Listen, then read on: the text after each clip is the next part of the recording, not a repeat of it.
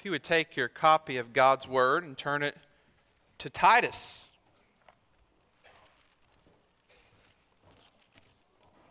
You find 1st and 2nd Timothy, it's right after that. Right before Philemon. That's not easy to find. Right before Hebrews. Find Hebrews, turn left. We're in the book of Titus. Excited about it. Hope you are too. I'm excited that the kids are staying with us this morning. I don't have to dismiss any BG kids. You guys are with me. So bear with me, children. Imagine this. You are on the Apostle Paul's ministry team. You are traveling with him. You're carrying letters. Paul's writing letters and he will send them with you and you'll go deliver them. That happens in 2 Corinthians. Titus delivered 2 Corinthians. You're helping him preach the gospel. You're helping Paul collect money. And then Paul gets the crazy idea to reach the island Crete for the gospel. Because Paul had crazy ideas like that. This is a Roman province, a mountainous region. It has about 20 cities on an island that's about 3,219 square miles. Okay, so that's a little smaller than Connecticut. Tennessee is 41,000 square miles. Okay, so this small is pretty big for an island, but it's not this huge piece of land with 20 different cities on it. And it's filled with mountains, and it doesn't have the Roman road system. So travel was extremely difficult. Not to mention that Crete is filled with pagans. Ungodly pagans who don't know the gospel. It's not a great culture, and it's also getting infiltrated by Jewish false teachers to glorify God by making disciples on Crete. It's not going to be easy work at all. Paul's not getting the low-hanging fruit here. He's swinging for the fences. And so Paul and Titus go. People get saved. They start planting churches, but the work's not done, okay? So there's all this work to do. Super difficult, super hard to travel, swinging for the fences, and then Paul leaves Titus there by himself. Imagine being in that situation. Young believer, and your mentor, your apostle, the hero of the faith, Paul, he leaves. And so Titus, what we're going to be studying for the next 7 weeks is a real letter written by Paul to his disciple and co-worker, his mentee, Titus. And the letter is meant to encourage this young pastor to lead this difficult ministry and do things the right way. The question I want to ask at the beginning before we get into our passage is, why? Why is a really good question to ask. Why would Paul attempt this? Why is Paul saying, let's go to Crete and plant churches on Crete? Why is Paul in the ministry at all? Why? That's an important question for us to ask as a church and as an individual. Why do you do what you do? It's easy to answer what we do and how we do it, but why? Why do we do children's ministry? Why do we do car care? Why do we preach the gospel? As we saw last week, I think our big overarching answer to that question, why, should be to glorify God by making disciples. That also seems to be Paul's why, and I think in this passage that we're going to read this morning, verses 1 through 4, I think we see Paul's why. Why Paul is who he is, does what he does, tries to accomplish what he wants to accomplish. We see it in 3 points: Paul's goal, Paul's hope, and Paul's gospel. Starting in Titus 1, verse 1, going through verse 4. This is the word of God to us this morning. Paul, a servant of God and an apostle of Jesus Christ, for the sake of the faith of God's elect and their knowledge of the truth, which accords with godliness, in hope of eternal life, which God, who never lies, promised before the ages began, and at the proper time manifested in His word through the preaching with which I have been entrusted by the command of God our Savior. To Titus, my true child in a common faith, grace and peace from God the Father and Christ Jesus our Savior. This is the word of God. Let's go to God now and ask for His blessing upon it. Father, God our Savior, we come before You now, humbly before Your word. Where else shall we go? You have the words of eternal life. God, I pray that You can enable us to understand it. God, that You can take my feeble efforts and multiply them, not through the power of my abilities, but through the power of the Holy Spirit. God, I pray for conviction of sin.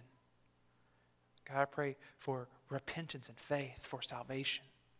God, I pray for growth, for discipleship in this moment, God, that we can hear Your word, not as my words or my wisdom, but as Your word and Your wisdom, God, and that we can have it transform our lives.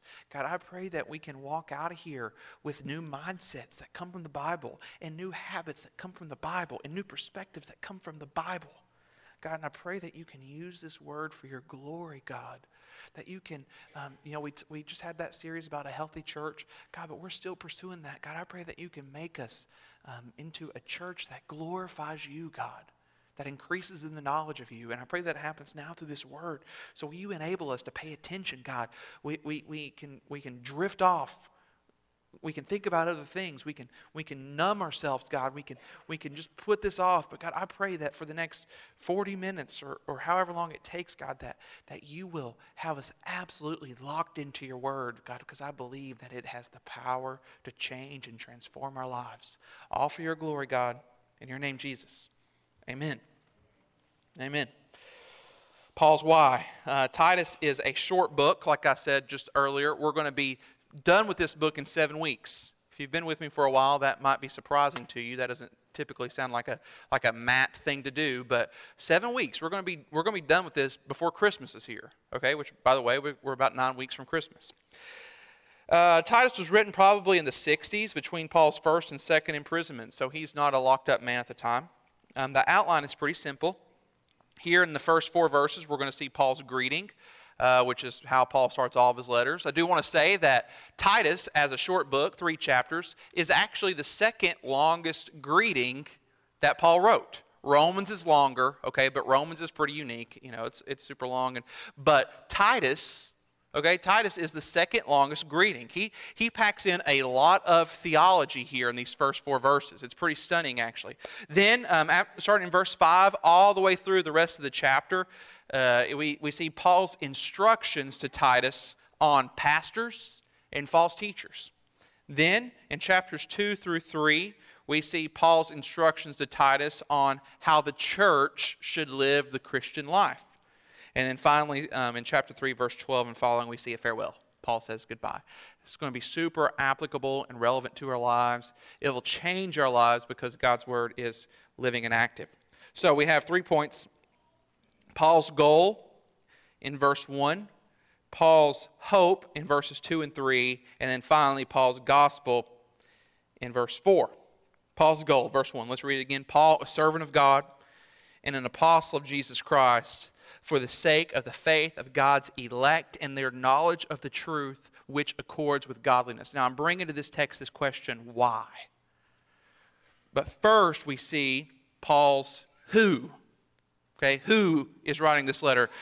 New Testament letters make way more sense than our letters because we put the person we're writing to first, and then we put our name at the very end. So when you get a letter, you have to go to the very end and see who it's from. Paul just starts off with, hey, I'm Paul, just so you know. So that's who the author of this letter is, Paul. And he describes himself in 2 ways, as you see in verse 1, a servant of God and an apostle of Jesus Christ. First, he identifies himself as a servant of God, and this shows Paul's exclusive submissiveness to God alone.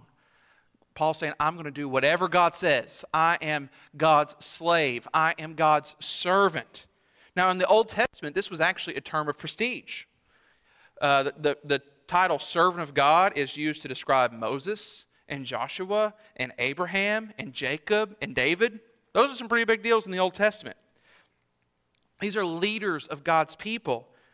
And that puts things in perspective, does it not? That the leaders of God's people, Paul himself, we're studying his word 2,000 years after it was written. He identifies himself just as a mere servant of God. Now, I can say this with certainty, that nobody in this room is as big of a deal as Paul.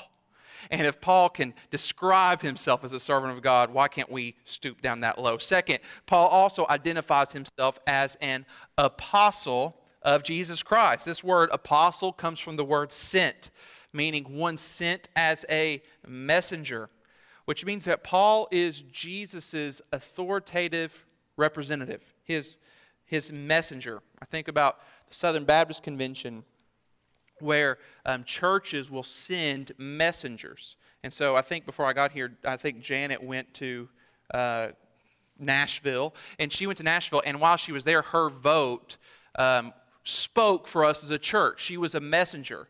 And that's kind of the sense here was Paul was sent by Jesus Christ as a representative of Jesus Christ, so much so that when Paul spoke, Jesus spoke. And so since Jesus is God, when Paul spoke, God spoke. And that's why we're studying this word today, because we don't think this is just a historical document written by some man named Paul, but actually it's an inspired document written by the apostle of Jesus Christ, Paul, meaning this is the very word of God. That's who. But the question this morning is why? Why is Paul a servant of God? Why is Paul an apostle? What's the purpose of it? We see the purpose right there in that word for. There's the purpose, right? Because. Here's the answer of why. The first thing is for the sake of the faith of God's elect. Paul is saying that the reason he is a servant of God, the reason why he is an apostle, is so that people will have faith in Jesus Christ. He is preaching, and he is working, and he is planting churches, and he's evangelizing, he's doing apologetics, he's praying, he's discipling for the sake of the faith of God's elect. What's faith? I read this quote yesterday, J. Gresham Machen, where he says, Christ will do everything or nothing, and the only hope is to throw ourselves unreservedly on his mercy and trust him for all. That's what faith is to completely throw yourself upon Jesus Christ and say, Jesus, you have to do everything for me. That's faith. Faith is completely trusting in Jesus to save you. Okay, so he's doing all this. He's the servant, he's the apostle for the sake of the faith of God's elect. This people group, God's elect, literally the word elect means chosen, selected ones of God. Now this is simply incredible. You are not a Christian because you snuck in without God noticing. Do you ever feel like that? Like you're really not supposed to be here? Like somehow you got in against God's will? No, we are Christians because God wanted us to be. He chose us. He wanted us. He selected us. That's what it says there. In the faith of God's elect. Now listen, I'm not saying that you deserved to be selected. In fact, you deserve to be rejected, not selected. Behold the amazing grace of God that he selects sinners. Undeserving sinners are chosen by God and shown grace instead of what they deserve. That's what he says here. For the sake of the faith of God's elect, God's chosen ones. You know, there's almost nothing worse than the feeling of being unwanted and rejected. I think about when a young man asks a girl out on a date and gets told, no thanks. She might even make a scowl. I've gotten the scowl before. No, it's never happened to me before. This is other people. But this is the opposite of that. That feeling of rejection, that feeling of not being wanted. Instead of not being wanted, this verse shows us that we are chosen and selected and wanted by God. God's elect. Now, Paul's motivation here seems a little backwards to us. He's saying, I do all this. I do all this hard work for the sake of the faith of God's elect. Now, we are tempted from an unbiblical perspective to say, well, if God has chosen ones, why will we ever work? Why will we ever do anything? Why evangelize? Why go on missions? Why do Operation Christmas Child? But that is not Paul's perspective here. Paul's saying that he is in ministry for the sake of the faith of God's elect. It reminds me of 2 Timothy 2:10, where he says, therefore, I endure everything for the sake of the elect, that, here's the purpose, they also may obtain the salvation that is in Christ Jesus with eternal glory. Paul is assuming here that his enduring will lead to the elect obtaining salvation. Do you see that? He endures. He does everything for the sake of the faith of God's elect. There is no, well, I guess it doesn't matter attitude in Paul. There is no passivity in Paul. There is no laziness in Paul. There is no idea of, well, God will work it out, or he goes after it. That's why we share the gospel. That's why we go on mission trips. That's why we pray for the lost. That's why we have a fall festival. That's why we go door to door. That's why we give to the world missions offering, is for the sake of the faith of God's elect. Now, I want to be clear here that Paul doesn't have some special secret knowledge of who the elect are. Only God knows that. But what Paul is in ministry for is to produce faith in whoever he can, whoever that may be, so that they can obtain salvation in Jesus. And so Paul was on mission. I want to add real quick, how can you know you're the elect of God? What does that mean? 1 Thessalonians chapter 1, verse 4 says, for we know, brothers, loved by God, that he has chosen you. That's what Paul says. I know he's chosen you. How? Verse 5, because our gospel came to you not only in word, but also in power and in the Holy Spirit and with full conviction. This isn't some super secret thing where you had to figure out if you're in or not and there's no way to know. No, instead, you could know God has chosen you if you've repented and believed in the gospel. That's how you know. And if you've repented and believed in the gospel, then your identity this morning is the elect of God. That's really good news. Okay, that's not all he wants. Why? For the sake of the faith of God's elect and their knowledge of the truth. This is the next goal of Paul's ministry. This is his why. He does everything so that the saints, so the Christians, can have the knowledge of the truth. Now here at Beech Grove, we love the truth. We love the Bible. We love going deep into theology. Just the fact that I can do something like BGU, studying the doctrine of God, and people actually show up, shows us that we care about the knowledge of the truth. And I want to say that we need an emphasis on the truth more than ever right now. Not less. This is not the time to water things down, to make things easier, to make things simpler. No, this is the time to get deeper and deeper into the truth, with the truth being the Word of God. And that's what Paul's about here. His why is that he wants to get the knowledge of the truth into the minds and hearts of more and more people. Why is Paul a servant? Why is Paul an apostle? For the knowledge of the truth, for their knowledge of the truth. Notice that.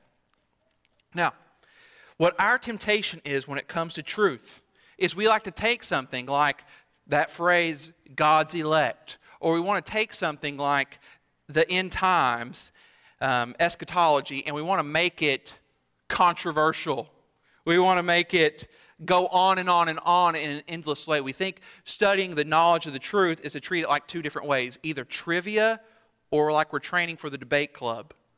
That's how we treat the knowledge of the truth sometimes. That's simply trivia, which means it's just fun facts. We just want to learn the Bible in a way where we can say the shortest verse is, Jesus wept, and, it says this word this many times in the Bible, just so we can pass some sort of trivia game. Or we treat it like a debate club where we focus so much on the knowledge of truth just so we could school other people. Because there's other people who don't know the Bible as well as us, so we're going to study, and then we can come to them and have all these answers. We treat it like it's trivia or the debate club, but that is not what the truth of the Bible is for. Look at verse 1. Paul is an apostle for their knowledge, the God's elect, their knowledge of the truth, which accords with godliness. That's why Paul is so focused on the truth. That's why Paul is so focused on the Word. Paul wants to preach so that the knowledge of the truth will produce godliness. That's what that word, which accords with. Truth goes along with godliness. It says the same thing in 1 Timothy 6:3. It says, if anyone does not agree with the sound words of our Lord Jesus Christ and the teaching that accords with godliness. Now often, do we not, we divorce these two concepts. Where some people may be super theological and book smart, and then other people are very godly and street smart. Well, we don't combine them. We think they're opposite. Either you're going to be brainy or you're going to be obedient. But this divorce is not biblical. Instead, one leads to the other. Real knowledge of the truth of Scripture goes right along with godliness. We study God's Word because 2 Timothy 3:17 says the Word, we study the Word of God that the man of God may be complete, equipped for every good work. Knowledge of the truth of God's Word produces godliness in us. God's Word equips us to live a life of piety and devotion, marked by the fear of God and obedience to His Word. So this morning, Christian, I want to ask you, is your knowledge of the truth merely trivia?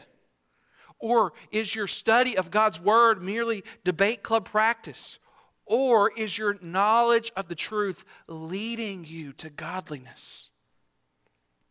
So often, the most theological people can be the most proud, angry, cynical, divisive people. Brothers and sisters, it should not be this way.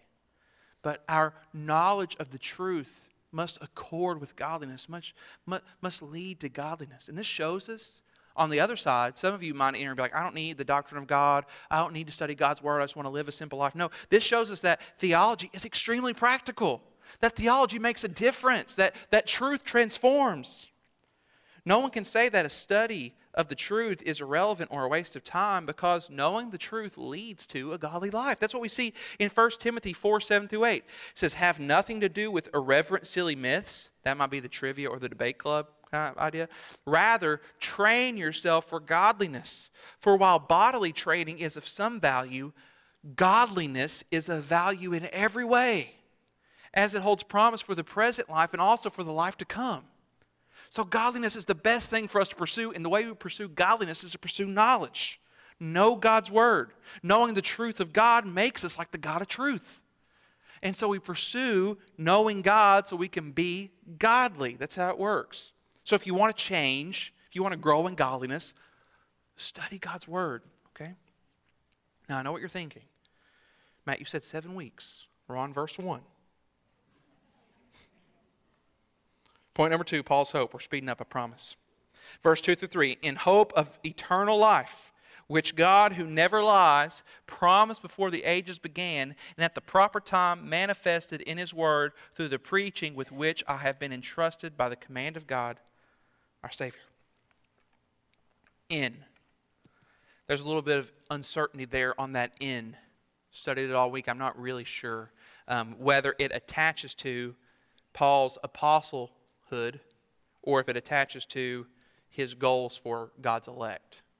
And I think, so it's either Paul saying like, I'm an apostle in hope of eternal life, or he's saying, I'm an apostle for you guys to have faith and knowledge and godliness and hope.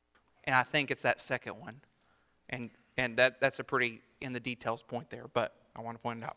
Okay, so I think what he's saying here, and either way, both of those are biblical ideas. I mean, obviously, Paul had hope for eternal life, and obviously he wants us to have eternal hope, so it's all good. Okay, so Paul wants God's elect to have faith, knowledge, godliness, and hope of eternal life. Eternal life is what Paul wants Christians to hope for, and this is a key, elementary almost, aspect of Christian theology. That eternal life is offered to us through the gospel of Jesus Christ. This is really good news. Do you ever dwell on those two words, eternal life? Do you ever think about it? Is your hope currently there? Do you ever dwell on the fact that death is the great enemy?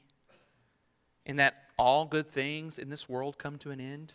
That nothing we enjoy is eternal?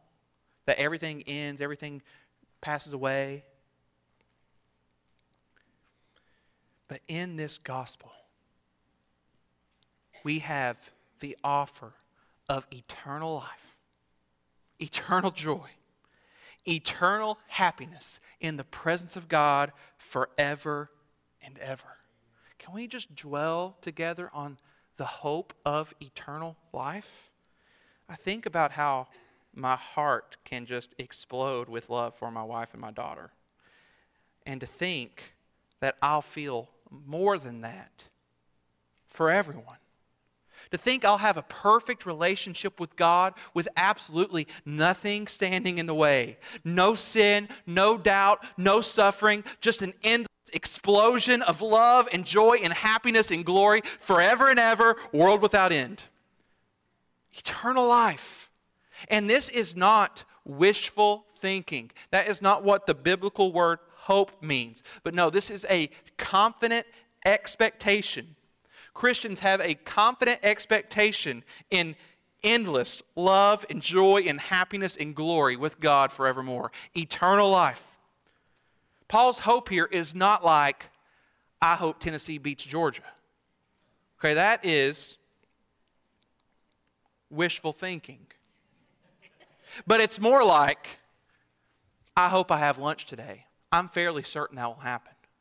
Now, eternal life is actually more certain to happen than me eating lunch today. How about that? I'm fairly certain I'm going to have it. I'm already thinking about what I'm going to have. No, I'm just kidding. I'm here. I'm all here. But I'm fairly certain that's going to happen, but it might not. But the promise of eternal life, the hope that Paul has here, the hope that we have as Christians, is more certain. Why? Look at the text. In hope of eternal life, which God, who never lies, promised before the ages began. You can trust in this hope more than the sun's going to rise tomorrow. Okay? Because God never lies. Literally here, the not lying God. God always tells the truth. God is the standard of all truth, the source of all truth, the teller of all truth, and is incapable of falsehood. There's your doctrine of God. We all have friends who flake, right? You make plans with them, and you never know if they're actually going to show up. You show up to the restaurant, you're like, maybe they'll come, maybe they won't. God is not like that. You know, we have politicians, especially this time of year, making every promise they could possibly make, and we really don't know if they're going to be good on their promise. Our God is not like this. You can absolutely, without a doubt, completely, without a moment's hesitation, bank your life and eternity on the promise of God. Numbers 23:19, God is not a man that he should lie, or a son of man that he should change his mind. Has he said, and will he not do it? Or has he spoken, and will he not fulfill it?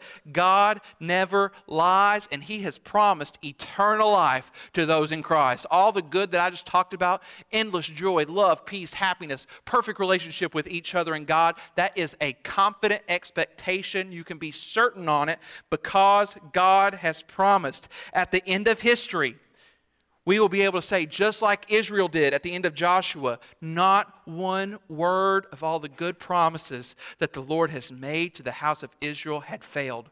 All came to pass. That's what we'll say at the end. Every single one of them, God came through. God promised it, and he never lies. God said it, and he did it. Christian, this morning I'm here to tell you to set your hope on eternal life. Don't set your hope on things that can die, on things that won't last for 1 billion years. Whatever you're hoping in, ask yourself the question, will this last for 1 billion years? And if the answer is no, don't put your hope there. Don't stake your life on that. But this right here, God's word, verse 2, those 5 words, in hope of eternal life, that is truth you can stake your life on. That is truth you can stake your eternity on. And this is so needed for Titus in ministry. Do you see that? He's in a difficult situation. He needs the hope of eternal life. This is needed when you watch the news, when you're facing wicked evil in your life, when you're facing unbelievable suffering. This is needed when you're simply feeling discontent in life, to get your head above the waters of life in a sense and know where everything is headed. Eternal life. The hope, the confident expectation of endless joy and glory with God forevermore based upon the never-lying promise of God. And this gives us, Christian, a biblical optimism. Not a false, stupid optimism, but a biblical one. This gives us gospel courage. This gives us eternal life leads to this earthly fight where we can say, you know what, I'm going to dig in deep on truth. And I'm going to dig in deep on mission. And I'm going to push through because I have the hope of eternal life. 1 Peter 1:13 says, set your hope fully on the grace that will be brought to you at the revelation of Jesus Christ. Which shows that this is an intentional action of the mind. For this to change your life, for eternal life to change your earthly life, you need the discipline of hope. You need to set your mind on things above. You need to intentionally put your expectation on what's to come. We so easily go through our life in just this default mode of hopelessness, do we not? I mean, you probably went how often this week did you dwell on the beauty of eternal life?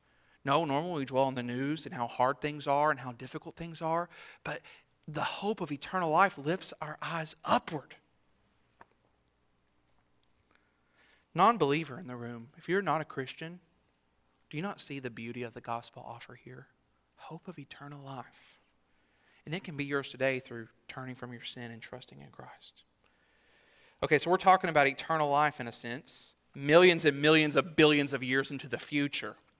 But notice, I mean, this is a wide-ranging text here. Notice in the text that God makes the promise of eternal life when? Before ages began. Do you see that in verse 2? God, who never lies, He promised before the ages began, literally before times eternal. So God made the promise of eternal life in eternity past.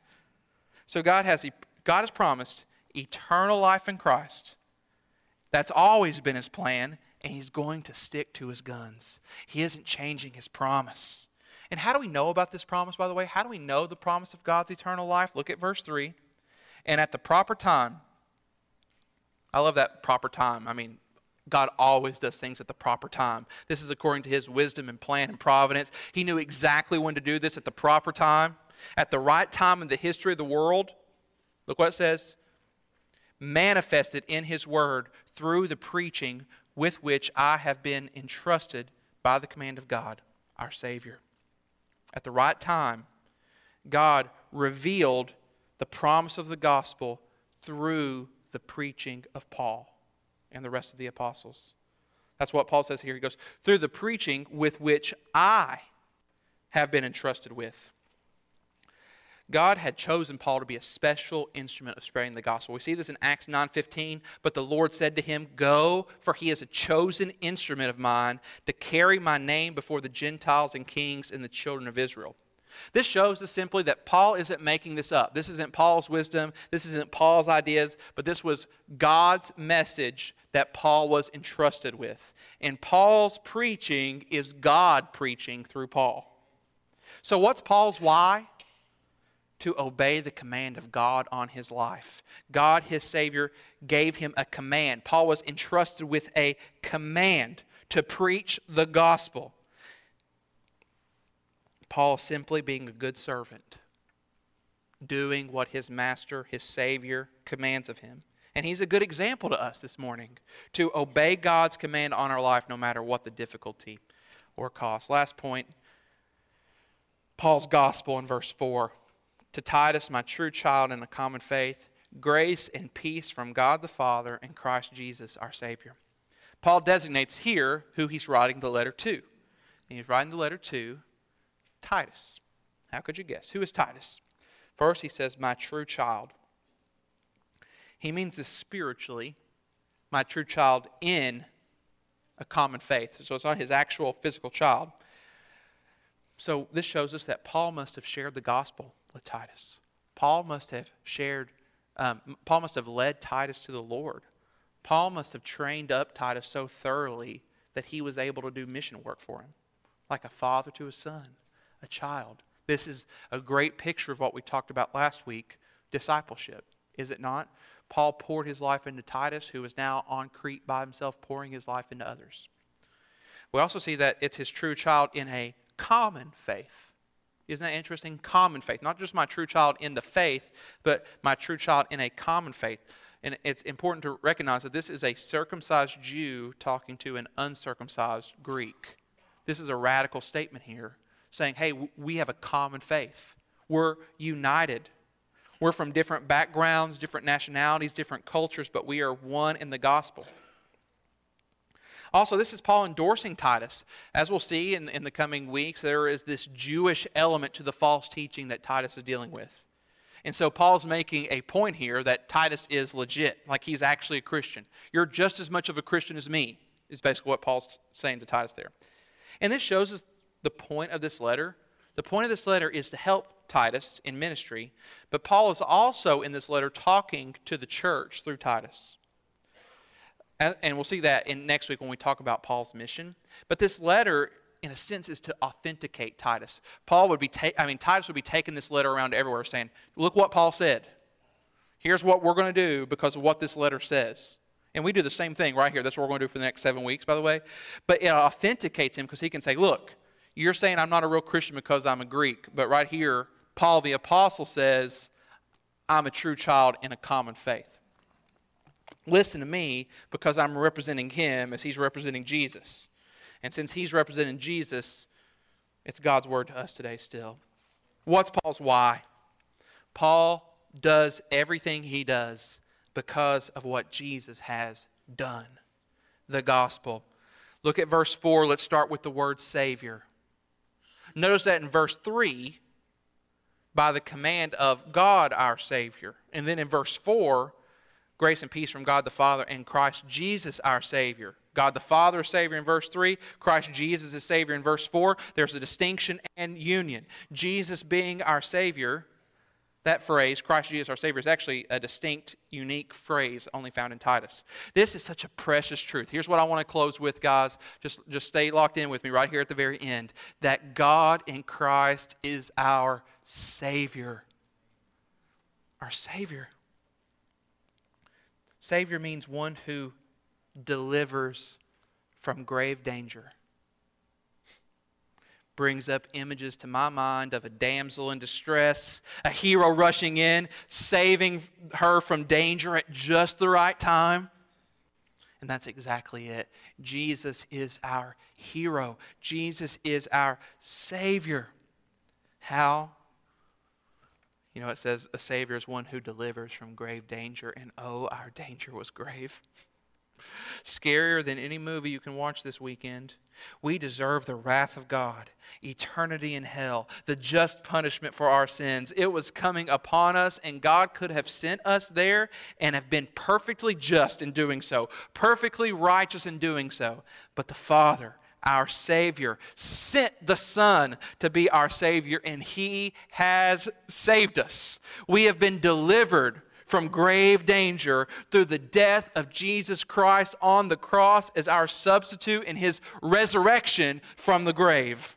And this is great news, and we praise Jesus for being our Savior because now instead of justice and hell, we get grace and peace. And that's how he closes this passage. Grace and peace from God the Father and Christ Jesus our Savior. Grace means the undeserved love of God towards sinful human beings. Means we've gotten, it's nothing earned, but it's just freely given love. And that grace leads to peace, shalom, wholeness, tranquility. Which means for those of us in Christ, there is no more war. There is no more strife between us and God. We have a perfect relationship with the holy God due to the grace found in Jesus Christ. And the good news of the gospel is that through the grace of God, you can enjoy the peace of God. All to the glory of God. And ultimately, that's Paul's why. He's an apostle because of the gospel of Jesus Christ. He's going to preach the gospel for the sake of the faith of the saints, for their knowledge of the truth, for their godliness, for their hope of eternal life, which God, who never lies, promised. And he does all that ultimately because of the grace and peace found in God our Father and our Lord Jesus Christ. Father, thank you for your love, and thank you for your grace and peace. God, I pray that we can accept your word. I pray that it can bear fruit in us this morning.